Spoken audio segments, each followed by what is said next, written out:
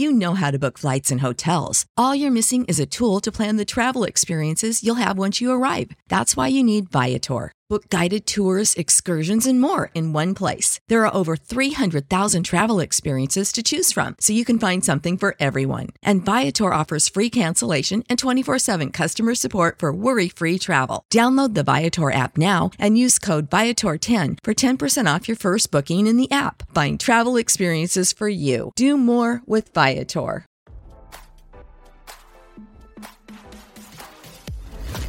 Why scroll your feed when you can get the latest celeb news with your eyes closed? Here's fresh intelligence first to start your day. Senator Tim Scott, a Republican from South Carolina, faced tough questions from CNN's Dana Bash regarding his endorsement of former President Donald Trump for the 2024 election, RadarOnline.com has learned. Bash began the interview by asking Scott why he chose to back Trump instead of fellow South Carolinian and former Governor Nikki Haley. The senator responded by saying that he informed Haley of his decision before announcing it publicly.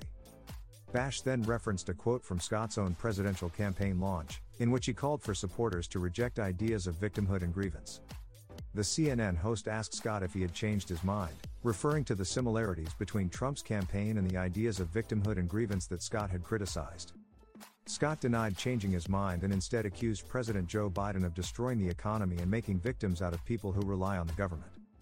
He also criticized Biden for allegedly weaponizing the Department of Justice against political adversaries. The host pressed Scott further on Trump's campaign for president, specifically referencing the legal battles surrounding Trump's re-election effort. The GOP senator deflected from addressing these cases and instead focused on the issue of crime in American cities.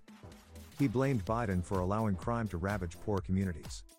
The conversation then turned to the January 6th riot at the Capitol and Trump's response to it.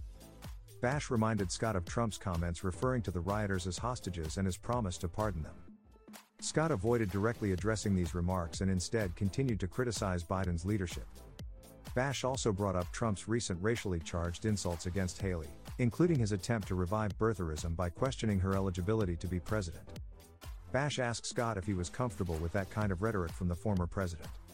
Scott responded by once again criticizing Biden and avoiding a direct answer to the question. According to Real Clear Politics, Trump is holding a commanding lead over his GOP opponents, averaging around 66.1% support from Republican supporters. Haley is currently polling in second place at 11.5%, and Florida Governor Ron DeSantis has slipped to third place with just 10.5% nationally. Nearly every other candidate has dropped out of the race after Trump won the Iowa caucuses with over 51% of the vote. Now, don't you feel smarter? For more fresh intelligence, visit RadarOnline.com and hit subscribe.